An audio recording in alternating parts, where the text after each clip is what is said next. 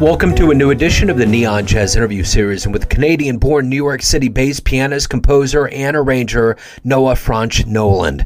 We talk at length about his new 2023 CD, Within the Stream, marking his stellar live debut, taking the listener on a journey with his lyrical compositions and intricately arranged renditions of carefully picked songs from the jazz Black American music canon. We cover his life and music, modern living, and the future ahead, along with a lot more. Enjoy this interview. Good to meet you, man. Yeah, you too. Thanks for, reaching out and organizing this. I appreciate it. Yeah, I really enjoyed the album. I've already played it on the program, so it's great to catch up with you within the stream. But what I would like to do before we get to the album is cover what we've lived through for the last 3.5 years, and it really affected the music community quite a bit. How did you survive COVID, and how good does it feel to have an album out now? Yeah, let's see. I taught online a lot over COVID. I also worked as I work as a ballet accompanist. That's something that I do. And so I played for ballet online, which was kind of wild. Yeah. So in regards to like the practical aspects of it, it was very much teaching online almost every day. And playing ballet online. And then I basically I wrote a ton of music. Every day I would write, and I wrote a lot. And a lot of that music I decided not to put out. I wrote like large ensemble music. Like I wrote this whole suite for a 12-piece ensemble, and I don't know, I guess, you write your music, and then once it was time to actually be able to play it with people, it had been a year, or I don't know, it had been a while. And I just thought, maybe this isn't, I don't know if I feel this anymore. But I just wrote a ton. And I wrote a lot of music for my friends too, just like colleagues of mine that I played with. I would just write songs specifically for them, and I'd send it over to them so they could just play with it. So that was like I'm from Canada. And I was living in Toronto at the time, and we had, really significant lockdowns. And so, yeah, that's kind of how I got through it, so. Right on. So let me ask you this. How did you put this album together? How did you artistically put it together? Right. Well, it came up with Corey Weeds. He's the leader, the guy who runs Cellar Live, the record label that this record is on. And I played a gig with him. And the topic came up where essentially, this could be possible. In Canada, there's this organization called Factor, which provides a lot of funding for albums. So anyways, Factor supported this record. And then it was and then artistically, how did this record come to be? I wrote a lot of the music, I'd say, let's see, we recorded January 2022. No, we recorded January 2023. And I wrote a lot of the music in the fall of 2022. And essentially, I tried to write things that had very specific musical ideas that I was interested in, but I was always trying to write music that could tell a story and just sort of lead people along on a journey. I wanted people to listen to the record and like feel something. So one of my motivations was, what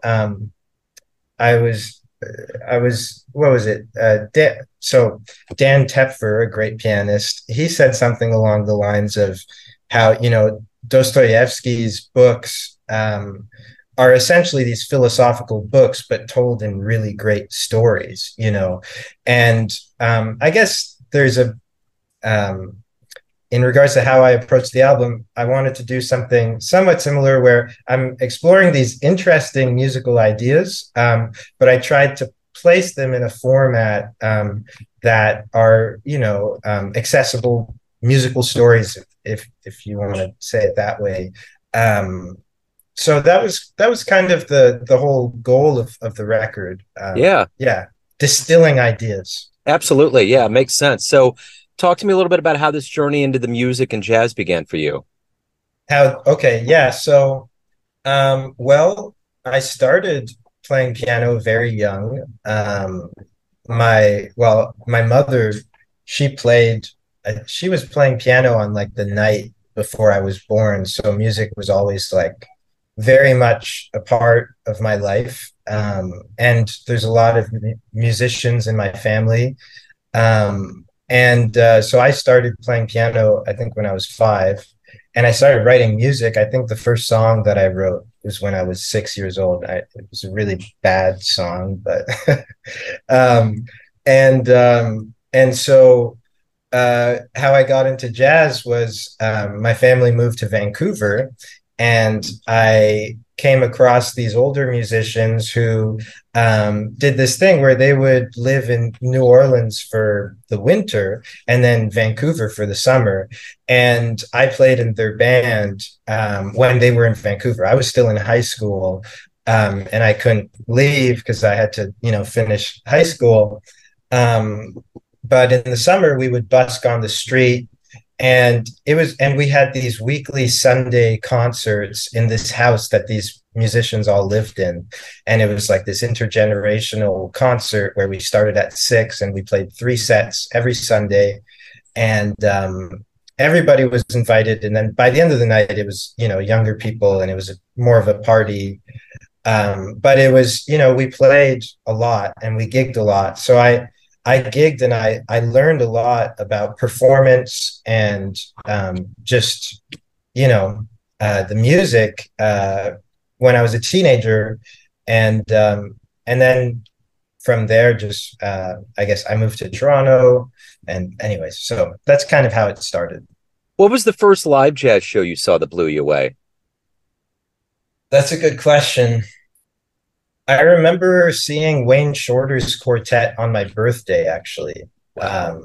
Yeah, so my birthday happens during Jazz Fest season. At least, yeah, most Jazz Fests happen in the summer. So, anyways, I saw Wayne Shorter's quartet, and that blew me away. That when I think about the first concert that truly blew me away, that might be it. That Yeah. was incredible. Seeing him, and seeing him just I guess orchestrate the music and lead the band in such an organic fashion, and just hearing that band was just absolutely incredible. So Have you seen that yeah. special on Amazon about him? Actually, I haven't. No, Oh, yeah. I'm not. Yeah, I should check that out. Oh, it's phenomenal. Yeah, for sure. Mm. So let me ask you this. Of all the facets that go into being a musician, from live shows to recordings to educating, what do you like Mhm. the best? What do you look forward to the most every day about it? I love writing, and I love making music on the bandstand. I think it's a little hard to pick one, because I think that uh, like um, we need a substantial amount of, I guess, activities in our life, and at least I do, in order to feel just, you know, uh, feel like I'm sort of doing something good within my life. So community, education and community, that is part of my life, and I feel very passionate about it. I teach a lot, uh, and um, and I guess I've kind of mentored a few young people now, like, teenagers.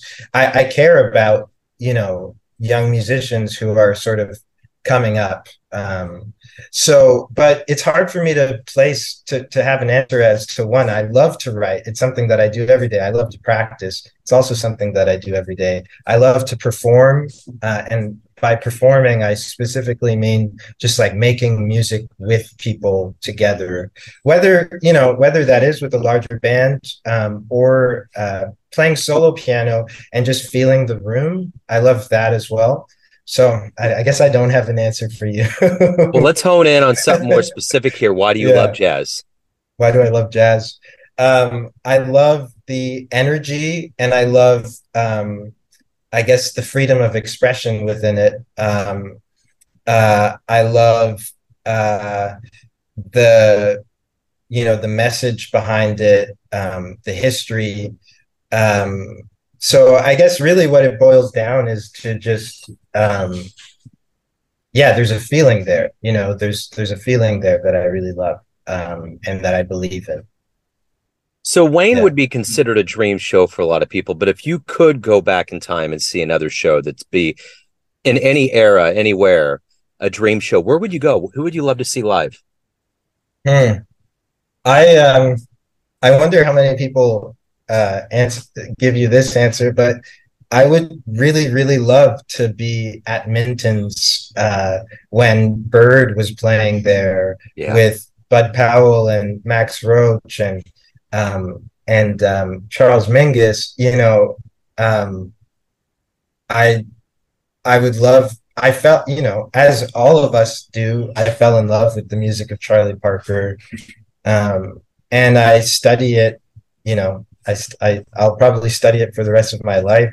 Um, and There's just this magical energy in that music, and I think it would be truly a gift to be able to be in that room and hear that band and hear him, Dizzy, hear Monk. So just being there at Minton's during the heyday of that would be really special. So that's the first time I've ever heard that incarnation. I've heard Hmm. Bird before, and the funny thing about this question is that I've spent a lot of time on 18th and Vine here in Kansas City, and I Hmm. think about all of the ghosts and the people that floated through and all of the history, and that's one of the reasons why I asked that question is I would Hmm. love to be on 18 and Vine at some Hmm. point during the heyday, even when it was Hmm. just a regular night with the Battle of the Bands and the Cats Count and all those guys were floating through. It would have been wonderful. Yeah. So everyone out there has a perception of you, family, friends, fans, students, but you run the show. What's your perception of you? Who do you think you are? That's a good question. I guess first of all, I'm trying to figure that out. We all are. I guess yeah, let me think about that for a second. Musically, ultimately, I'm a composer and a improviser and a pianist. But as an individual, I would like to be somebody who um, has some kind of impact within a community. I'd like to moving forward as yeah, over the next 10 years, I'd like to grow musically, but also grow from a standpoint of make things happen. Just make sure that more people have access to music, especially these are like challenging economic times, and I think it might get harder. And I work for the Vancouver Symphony Orchestra School of Music, um, and so I'd like to just try to make some things happen to make sure that more people have access to music, and just grow community. There's like what we're sharing this music for the next generation, and I'm young. I'm 26, so I'm still like part of the young generation. Yeah, But there's a bit of an age gap between myself and 18-year-olds now, and younger as well. And I think we've got to help each other out. So yeah. for sure. So if anyone wants to pick up the brand new album, learn about live shows, anything about your world, where can they go? Yeah, Bandcamp would be the best place to grab the record. You can just search up my name on Bandcamp and you can find it there. My next show, I'm playing at Freddie's Bar with a great guitarist named Lingya. It's his quartet. Um, that's in December. And I'm actually it's not like completely confirmed yet, but I'm playing this duo piano show in October, but the date isn't confirmed yet. But with a great pianist composer named Isil Kim, and So that'll be fun, but unfortunately, I don't have the date confirmed for that. But you can check that out. I also play with Ragaverse, this great band, and we're putting out a record soon. So keep an eye out for Ragaverse as well. Yeah. Yes, sir. Noah, this has been great, man. Thank you for opening up. Thank you for your time. Best of luck with everything. Thank you. Have a great day. Thanks for listening and tuning in to another Neon Jazz interview, where we give you a bit of insight into the finest players and minds in New York City, Kansas City, and spots all over the globe, giving fans all that jazz. Thanks to Noah for his time, energy, and cool. If you want to hear more Neon Jazz interviews, you can find us on Spotify and Apple Podcasts. Subscribe to us at YouTube, and for everything Neon Jazz, go to the neonjazz.blogspot.com. Until next time, enjoy the jazz, my friends.